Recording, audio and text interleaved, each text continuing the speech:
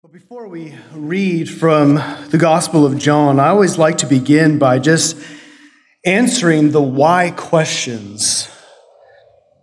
Why we gather. In his book, Corporate Worship, some of you guys even have this or are familiar with this book, Corporate Worship by Matt Merker, in his chapter, Why Does God Gather Us as a Church? And he writes these words: God gathers us unto his glory for exaltation. You can hear the thunderous roar of Niagara Falls as far as 20 miles away.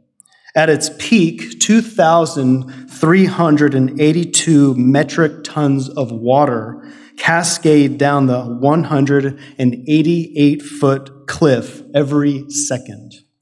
It's staggering to comprehend such majesty. Yet although the falls seem forbidding, many visitors feel compelled to get closer. So they board the Maid of the Mist ship to hear the thunder of water on rock and to get soaked by the spray. The church gathers to hear and behold the glorious one, the one who stands above the entire universe. He is the creator, the designer of Niagara Falls and countless other wonders. Filled with reverent fear, we as the church on Sunday mornings approach God to adore his unrivaled beauty. And God gathers us to glorify him. If you're new with us today, that is the very purpose why we exist. That's why we gather here on Sunday mornings. And I would say, just for my own motive this morning here in our short time, is to bring us to John's gospel so that we can behold the glory of Jesus Christ. We are, of course, and you know this real well, facing some unprecedented times in the history of the church. All kinds of evil and sin are coming to us from the world in new ways. We are constantly being bombarded in the news of manipulation, deceit, abuse of authority, lies, hypocrisy, hate, murder, calling good evil and evil good. That's the world, and we should expect it.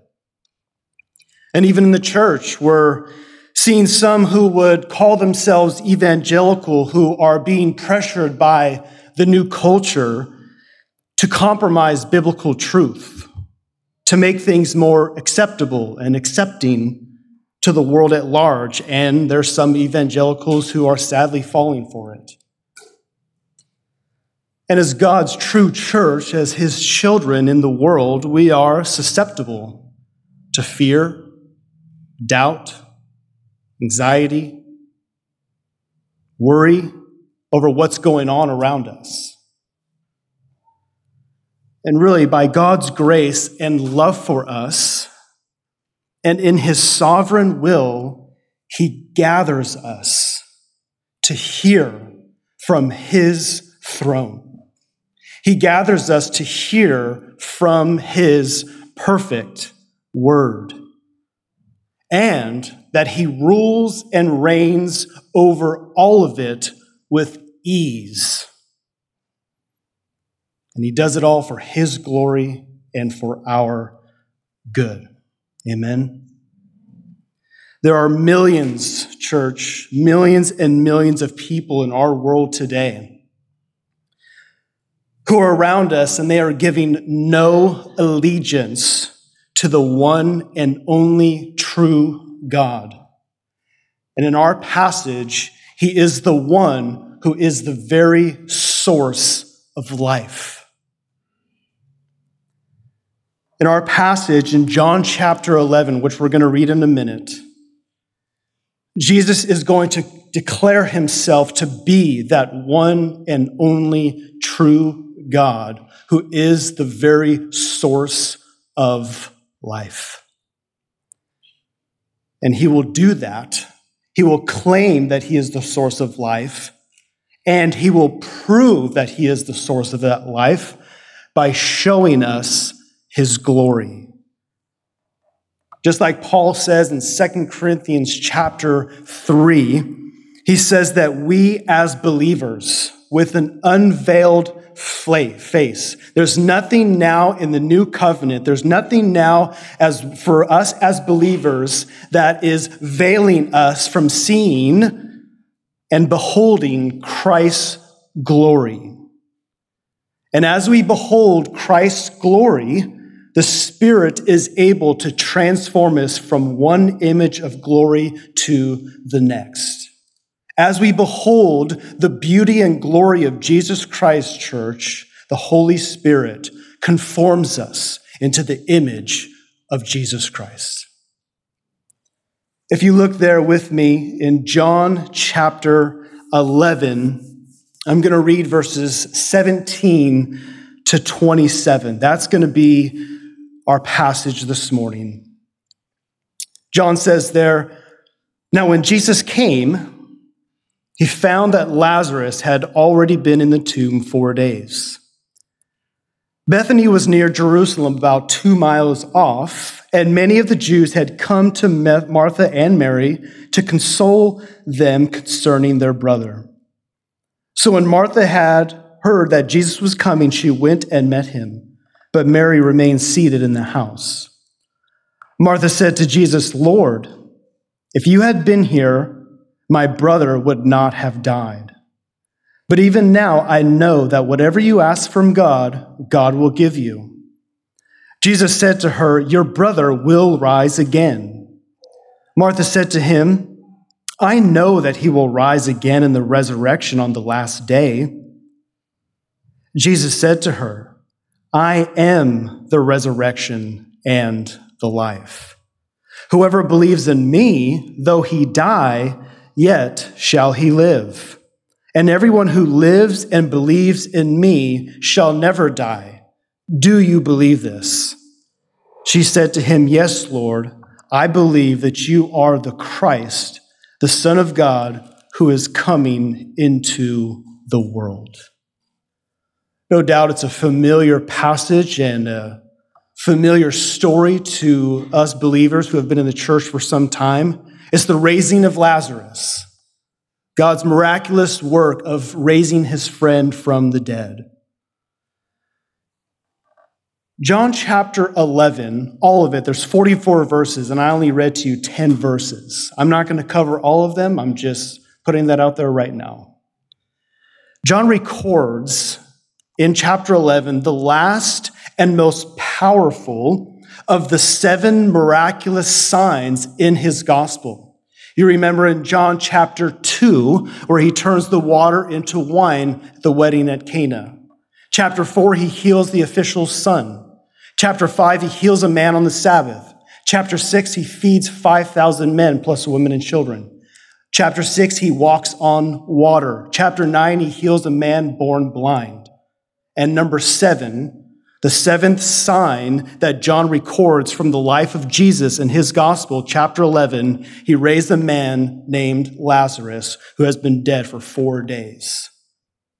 Now, we looked last time, a few weeks ago, in John chapter 10, at the Lord's confrontation with the Jewish authorities, if you remember, in Solomon's portico, which really, again, marked towards the end of Jesus' own public ministry.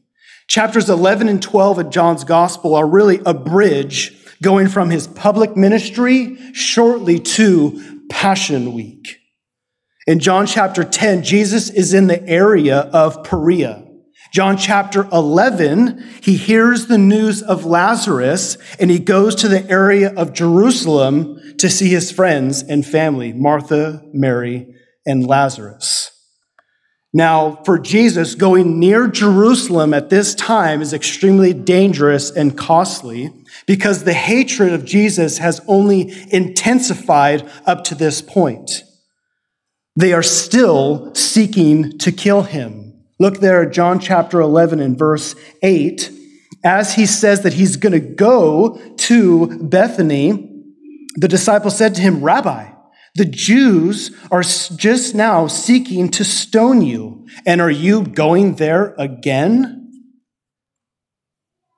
And then you have Thomas in verse 16, called the twin, said to his fellow disciples, "Let us go with him as well, that we may die with him." Thomas understands the danger of going back to Jerusalem. This is it for them. We're going to die if we go there. But as we've seen before in John's gospel, Jesus is on a divine timetable.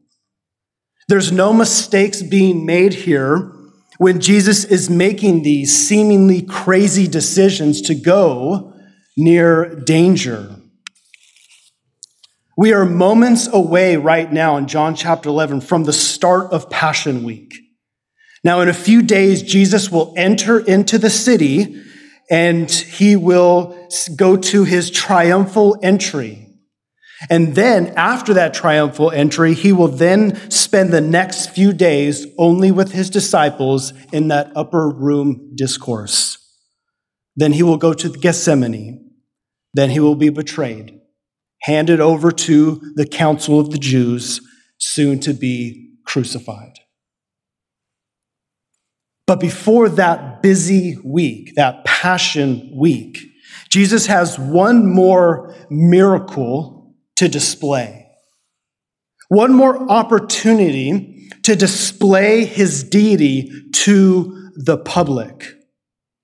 Another opportunity to publicly validate his claims as the Son of God. Another opportunity to publicly validate that he is one with the Father. Another opportunity to validate his claims to be the Son of Man, to be able to forgive sin, to be the bread of life, to be the light of the world. Another opportunity for him to publicly validate that he is the judge of everything, that he is the Lamb of God who takes away the sins of the world. His claim to be the only door of salvation. His claim to be the eternal I am. All of those claims that Jesus said publicly were claims that were validated in many ways. One, for instance, was his signs, his miracles, his wonders. Those claims that he had claimed were validated also by the people around him, who were eyewitnesses of these signs and miracles.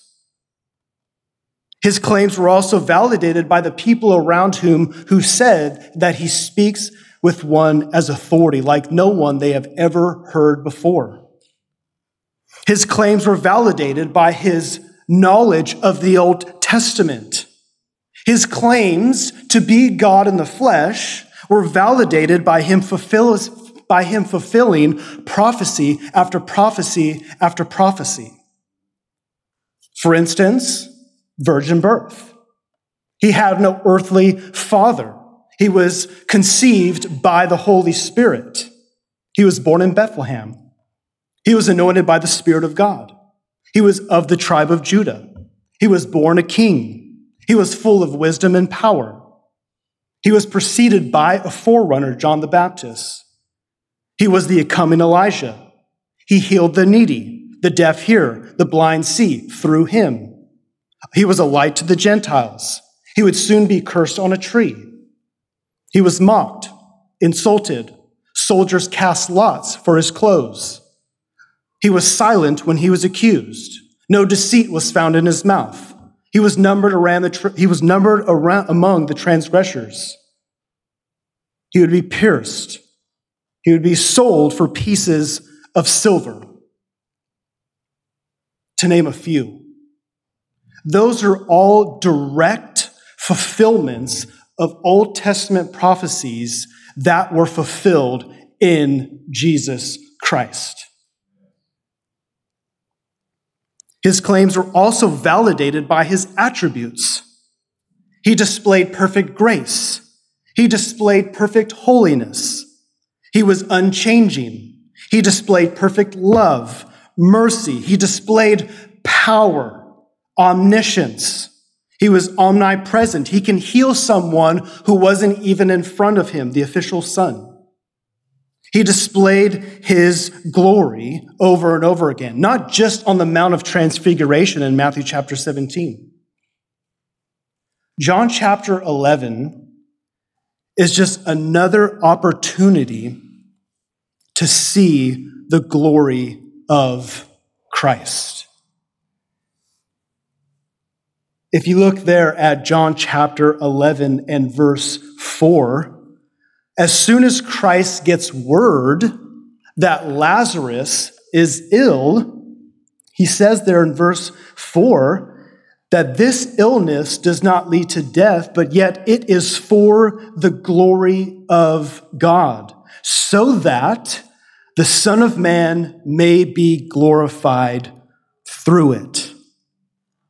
Remember now, John the Apostle, who wrote this gospel, is writing this account 60 years after these events.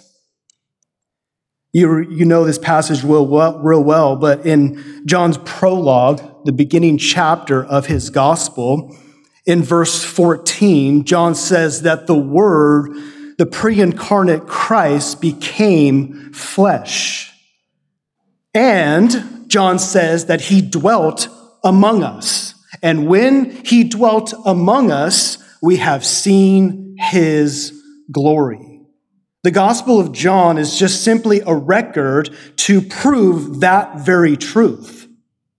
And although Christ's deity was veiled in human flesh, there's glimpses of his divine majesty all throughout the Gospel of John.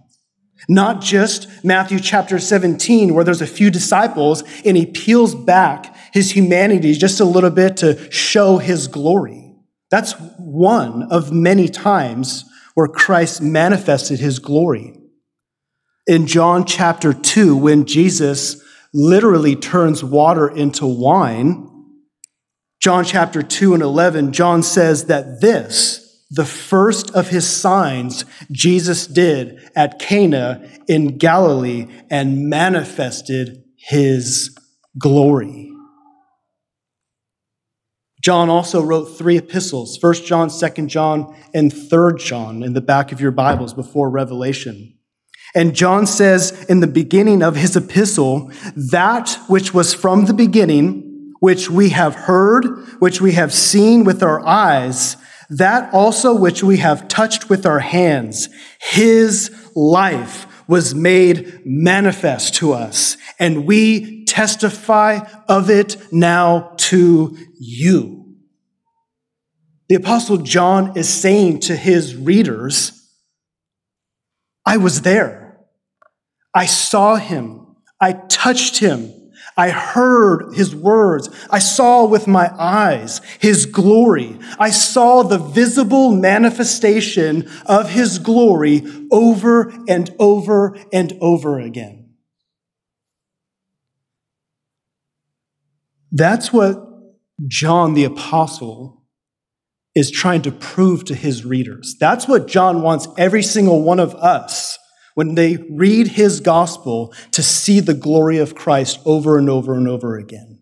John is saying, listen to me. I was there. I saw his glory.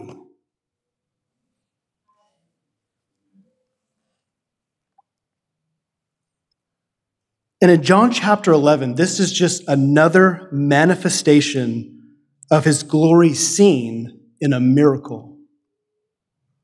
And really, I'd say it's one of the greatest of all Jesus' miracles. We can see his crucifixion when he's in the garden. We can see his resurrection from the dead. Those are all miracles.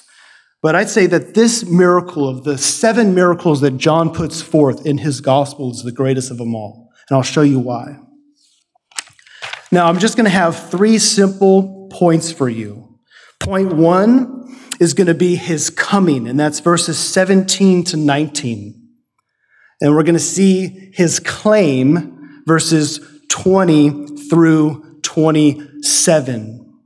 And then I'm going to simply read the end of this account in verses 38 to 44, and that we'll see his capability. His capability. But first, let's quickly set the scene a little bit better here to what's going on. We're jumping into the middle of the story, and it's just really simple. After Jesus has heard that Lazarus has been ill, he waits 2 days before he travels to Bethany. Jesus now knows that Lazarus has died, and he has now told the disciples, Lazarus is dead. And in verse 17, he arrives now in Bethany. Look there at verse 17. Now, when Jesus came, he found that Lazarus had already been dead in the tomb 4 days. Now, I think that's a real important part of the story that really heightens the gravity of the miracle. Don't overlook 4 days there. Now, when the Jews buried someone, they didn't embalm like the Egyptians do, and they do it extremely well, to where they can preserve a body for a really long time. The Jews would simply put the body, wrap him in a whole bunch of spices, and try to bury the individual that very day. But it's interesting to know that the worst things that happen to a body actually happen to it within the first 72 hours. Let me read to you what happens to a body in the first 4 days. Immediately, the heart stops, obviously. Body cells are deprived of oxygen, and they begin to die. Muscles stiffen in what is known as rigor mortis. In 24 hours, the body has lost all heat.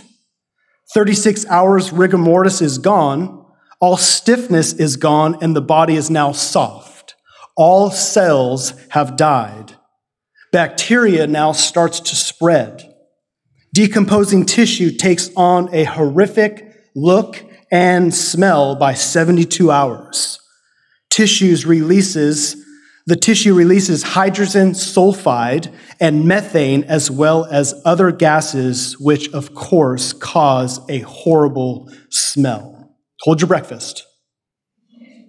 I know it's disgusting,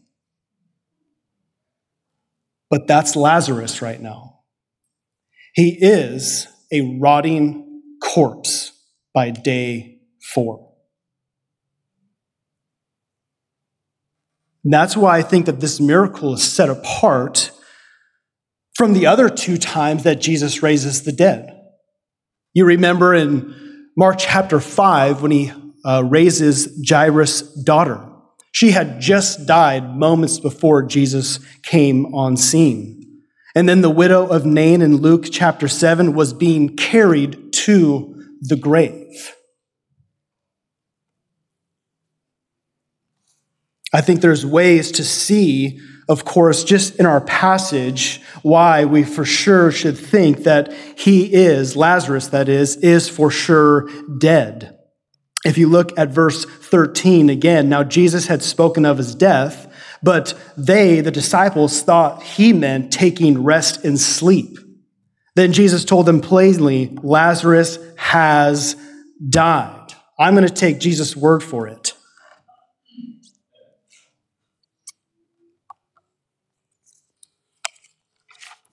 Verse 18, Bethany now was near Jerusalem, about 2 miles off. This really highlights the risk that Jesus was taking, again, like we've said, to come and help his friend, to show him love and compassion, especially to the family. But again, this also is there to display his glory. Verse 19, and many of the Jews had come to Martha and Mary to console them concerning their brother. Another proof that he actually died, and he's not just sick. No one comes to console the family over someone that's just sick. They come and console the family because that individual has been declared dead. Now, this custom was very normal to the Jews. People would come to console the entire family for a specific amount of time. They would bury the body as soon as possible. Most of the time, it was the day of death. There would be a burial site, or there would be a tomb, just like where our Lord was buried as well. And after the burial, the family and friends would return to the home to mourn their deceased family member for up to 7 straight days. There would be weeping and wailing all of those days, at all hours of the day as well. Women were also hired as paid mourners to come and wail loudly and sing. I know around here, at least to my knowledge, this doesn't go on in our own culture here in Monterey Peninsula. I've heard this is done in the South, and it's definitely done in our Middle Eastern cultures as well. Now, from a human perspective, these mourners were there to comfort the sisters in their loss. But from God's perspective, anybody that is coming to console the family would simply be there to witness Jesus' stunning miracle. The raising of Lazarus was going to be done in public before numerous onlookers. Many of those onlookers were actually hostile to our Lord still. And really, this is one of the most convincing arguments of the authenticity of Christ's miracles. When his own enemies are present, when he does these signs and wonders, they don't try to disprove those miracles. They don't say, oh, no, he didn't actually do those things. If you look there in chapter 11 and verse 45, after he heals, or actually after he raises Lazarus, many of the Jews, therefore, who had come with Mary and had seen what he did, they actually believed in him. But some of them went to the Pharisees and told them what Jesus had done. So the chief priests and Pharisees gathered the council and said, "What are we to do? For this man performs many signs, not just the one sign that they had just heard of, many signs. They've heard of many signs. They've been witnesses to many signs, and they don't try to discredit what Christ was obviously doing before them and for the people. In verse 48, they say, if we let him go on like this, everyone will believe him. They don't try to discredit what Jesus was doing. They simply try to explain away by saying that the power that he has, what he does do, he actually does by the power of Beelzebul. This really, it makes me think of what we're seeing in the modern charismatic movement. And I don't mean charismatic in the sense that I don't want to paint with a broad brush and include every single charismatic in what I'm going to say. I'm talking about the charismatic movement that has a false gospel, that are always making these outlandish claims of walking through walls, walking on water, raising the dead. Even Bethel Church has a Raising the Dead team, to where their students are actually part of a team, and their sole purpose is to go and try to raise as many dead people as they possibly can. They're unsuccessful, just to let you know. And really, I mean, in the digital age that we live in, where everybody has a camera on their phone, even me, right? Nobody's gotten a video of someone actually dead and being raised. Not one single video, just claim after claim after claim with absolutely no proof. Jesus did not have to do his miracles in hiding or at night. He did them in broad daylight for all to see, and he didn't only do his miracles among those who love him and approve of him. He actually did it in front of people who hate him. It's something to consider. In John chapter 5, Jesus goes to the pool of Bethesda, and around that pool were laying a multitude of invalids, the blind, the lame, the paralyzed. And one man was there for 38 years. That man's uncurable sickness had been witnessed by the people for almost 4 decades in the same spot, doing the same thing. And Jesus heals that man for all to see. John chapter 9, he heals a man who was born blind. Everybody in that small town knew who that man was. And they knew that he is now seen for the very first time. Point number 2, we get to Jesus' claim starting in verse 20. Look there at verse 20 with me. So when Martha heard that Jesus was coming, she went and met him. But Mary remained seated in the house. Martha said to Jesus, Lord, if you had been here, my brother would not have died.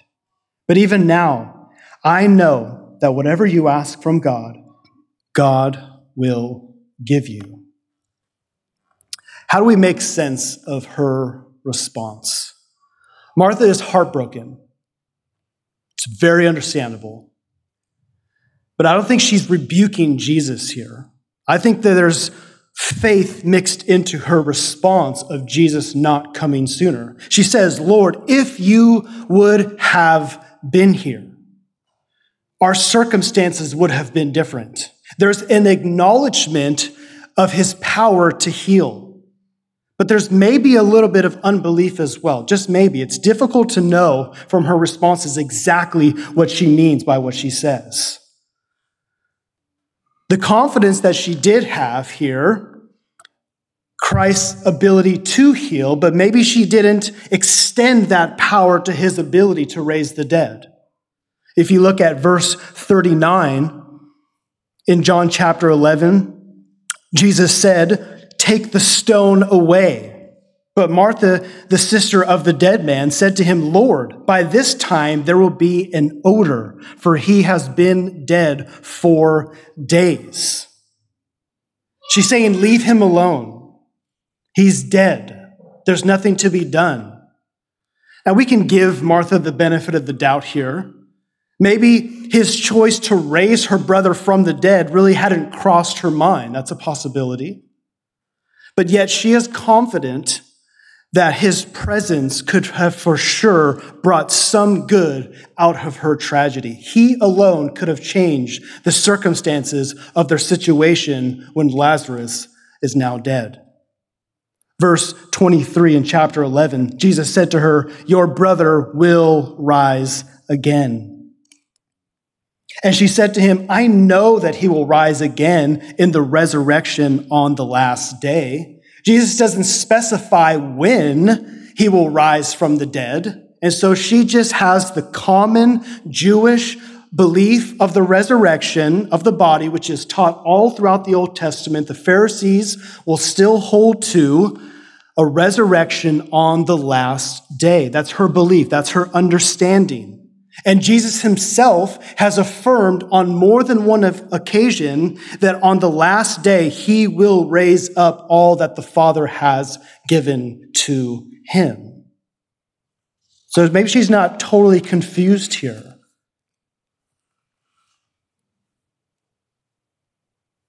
But he's about to clarify exactly what he means when he says, your brother will rise. Verse 25. Jesus said to her, I am the resurrection and the life.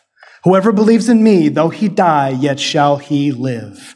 And everyone who lives and believes in me will never die. What is he exactly claiming here?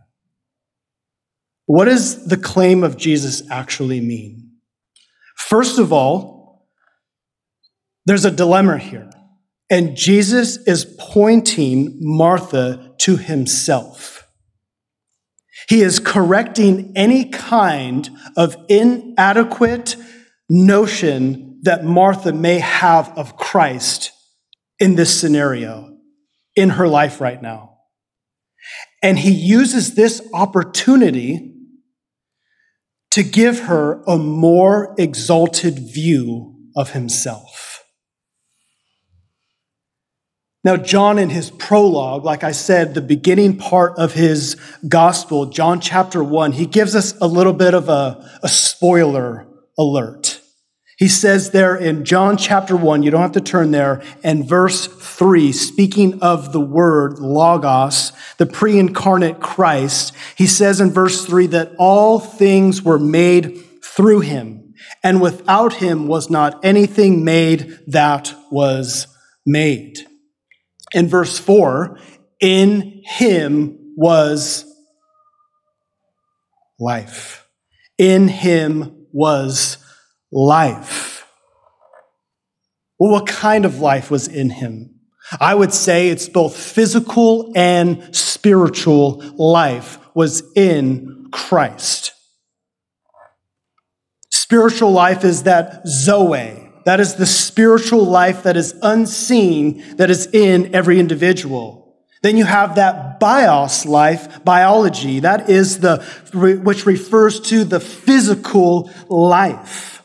From the simplest one-cell animal to the most complex creature, even to the life that angelic beings have, all things that were made through him was made from him as the agent of creation. That's physical life. And Christ is saying that he is the source of all of that life.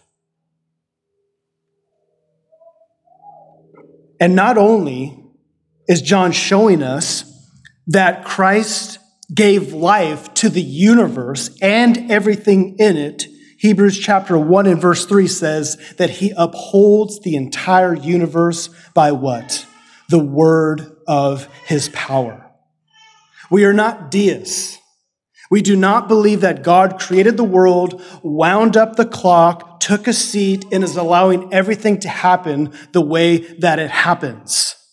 No, the Son of God directs all things toward the consummation of all things according to his sovereign decrees and purposes. All of it. There is nothing beyond his scope as the source of physical life. That's bios life.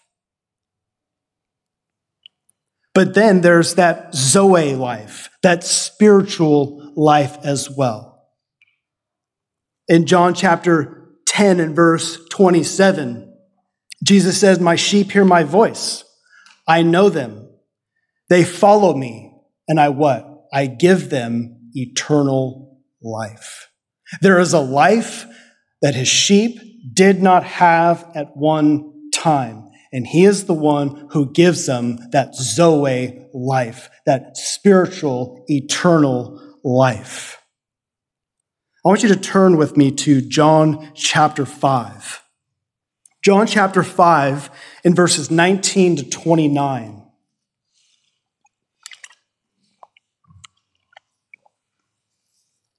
John chapter 5, verses 19 to 29 is really one of the clearest Christological passages in all of Scripture. I know it's a bold statement, but I really think so. I'm going to go through this really fast, so bear with me. Beginning in chapter 5 and verse 19. Wait a minute, let me get there first.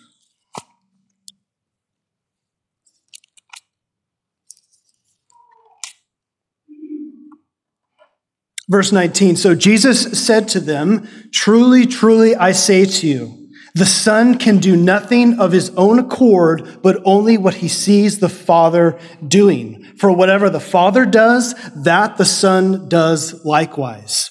Jesus is showing that he is equal to the Father because he can do the works that the Father does, which no one can do unless you are God.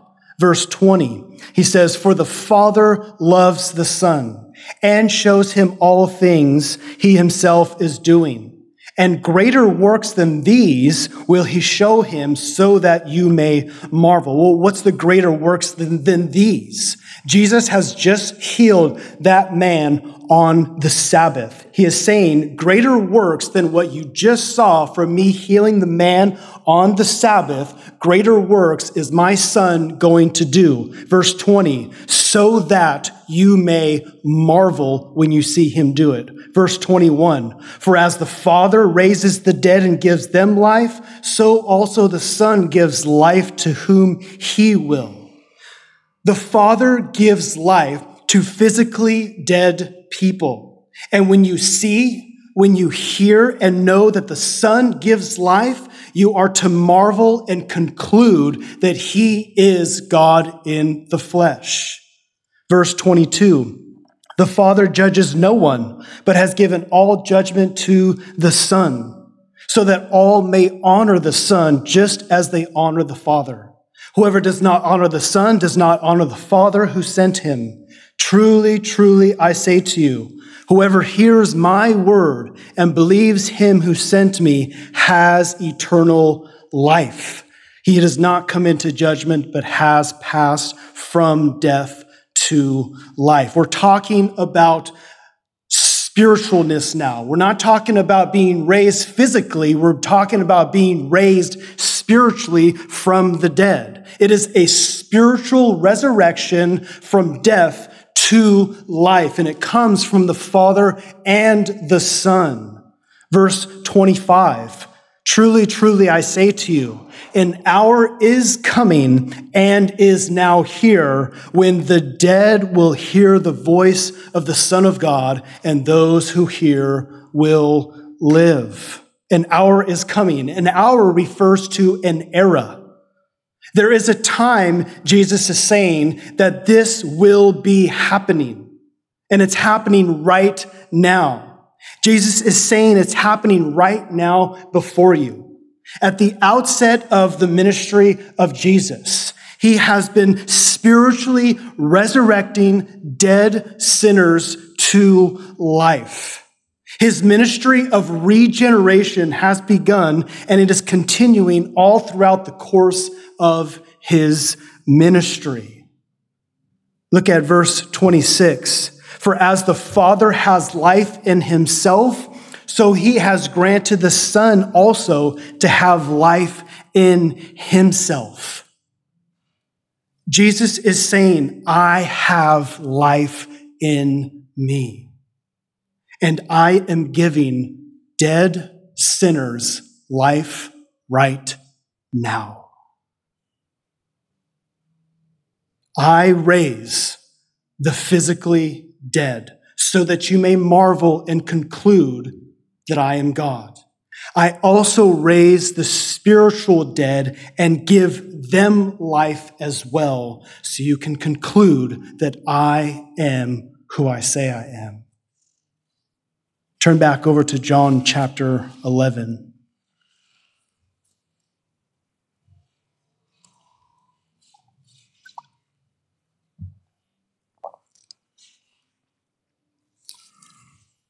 Jesus is telling Martha by his claim that he is the resurrection and the life.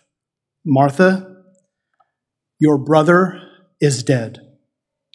And what I am about to do before you and anyone that's looking, I don't need help from anyone on this. I don't even need to ask the Father to assist me on this one. I did not come here to merely teach you about the resurrection, how it's going to happen, or when it's going to happen. He is saying by his claim, Martha, I am the divine author of all resurrection power. Whether physical or spiritual. I am the root and fountain of all life. I am the great spring and source of all life. And whatever kind of life anybody has, eternal, spiritual, or physical, is all owing to me.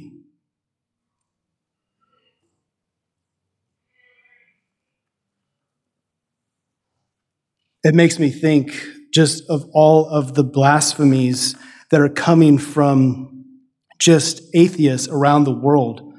The very oxygen that they are breathing is given to them by the very source of life, and they take that oxygen in, they breathe, and they spew out blasphemies against the one who gives them that very oxygen and life. That's horrible. But yet that was us. That was us until the voice of the Son of God told our dead souls to live for the very first time. If you look there at verse 26, he says after his claim to Martha, "Do you believe this?" The question for everyone here today is the same as what was given to Martha. Do you believe this? Do you believe that Jesus Christ was the agent of all creation? Do you believe that he is the source of all life? Do you believe that Christ existed with the Father in the beginning before time began, and he never had a beginning? He always was.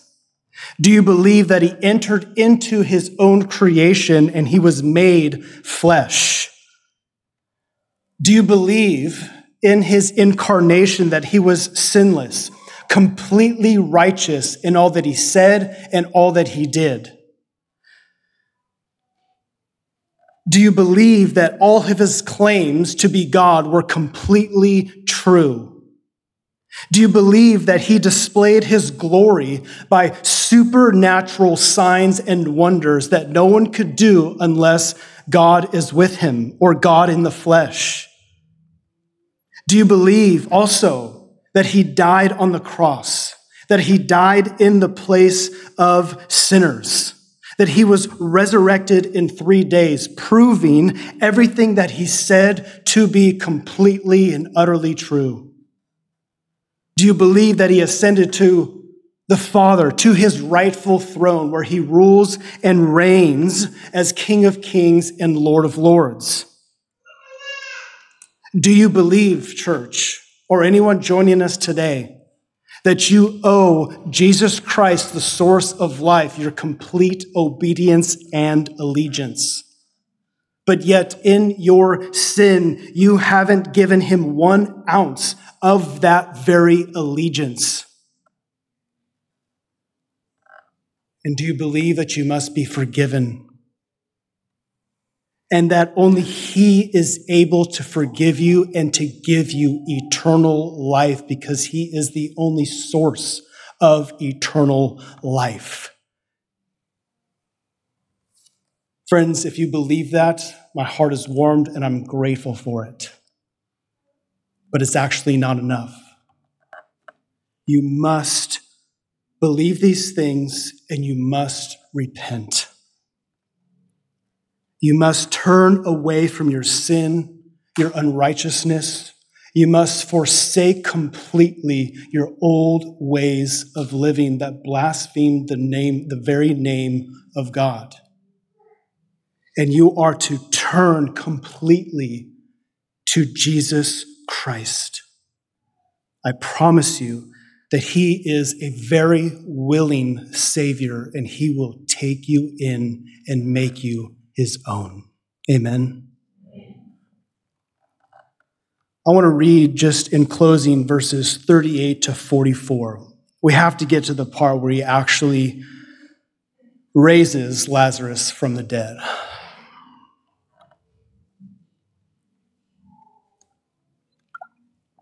Verse 38. John says, "Then Jesus, deeply moved again, came to the tomb. It was a cave, and a stone laid against it. And Jesus said, 'Take away the stone.' Martha, the sister of the dead man, said to him, 'Lord, by this time there will be an odor, for he has been dead 4 days.' Jesus said to her, 'Did I not tell you that if you believed, you would see the glory of God?' So they took away the stone. And Jesus lifted up his eyes and said, 'Father, I thank you that you have heard me. I knew that you always hear me, but I said this on account of the people standing around, that they may believe that you sent me.' When he had said these things, he cried out with a loud voice, 'Lazarus, come out.' The man who died came out, his hands and feet bound him with linen stripes, and his face wrapped with a cloth. Jesus said to them, 'Unbind him and let him go.'" No theatrics, no showmanship, no tricks up Jesus' sleeve to do what he just did. Jesus was completely content to let his divine power speak for itself. The grave of Lazarus was robbed of its victory. The door of death and Hades was unlocked by the one who alone holds its keys. Because he alone, Jesus Christ, is the source of life. And he alone has the power over death. And he is our God. He is our Savior. He is our Lord. And he is our King. Our Creator, who has life in himself, is for us and never against us. Amen? Let's pray. Father, we thank you for, again, like we prayed even this morning before service, the preservation of your word, generation after generation, giving your truth of these historical accounts of the life, ministry, and work of Jesus Christ, that we can continually come to hear the words of the glorious one, our Savior. For us to just be able to remember the words when he said, "I am the eternal one, the resurrection and the life." And that if we believe in him by faith, we will die one day physically, but we will live eternally in your presence forever. Father, thank you that you continue to speak to your church. I pray that you would move us as a church from one image of glory to another, transforming us by the work of your Holy Spirit. We agree completely that the Holy Spirit's work wants to see the church look more and more like Jesus Christ. I pray, Holy Spirit, that you would truly work that in and around our church here at Grace Church, Monterey Bay. We are willing. Of course, the Spirit is willing, the flesh is weak, but make us willing in your transformation work. We thank you. In Christ's name, amen.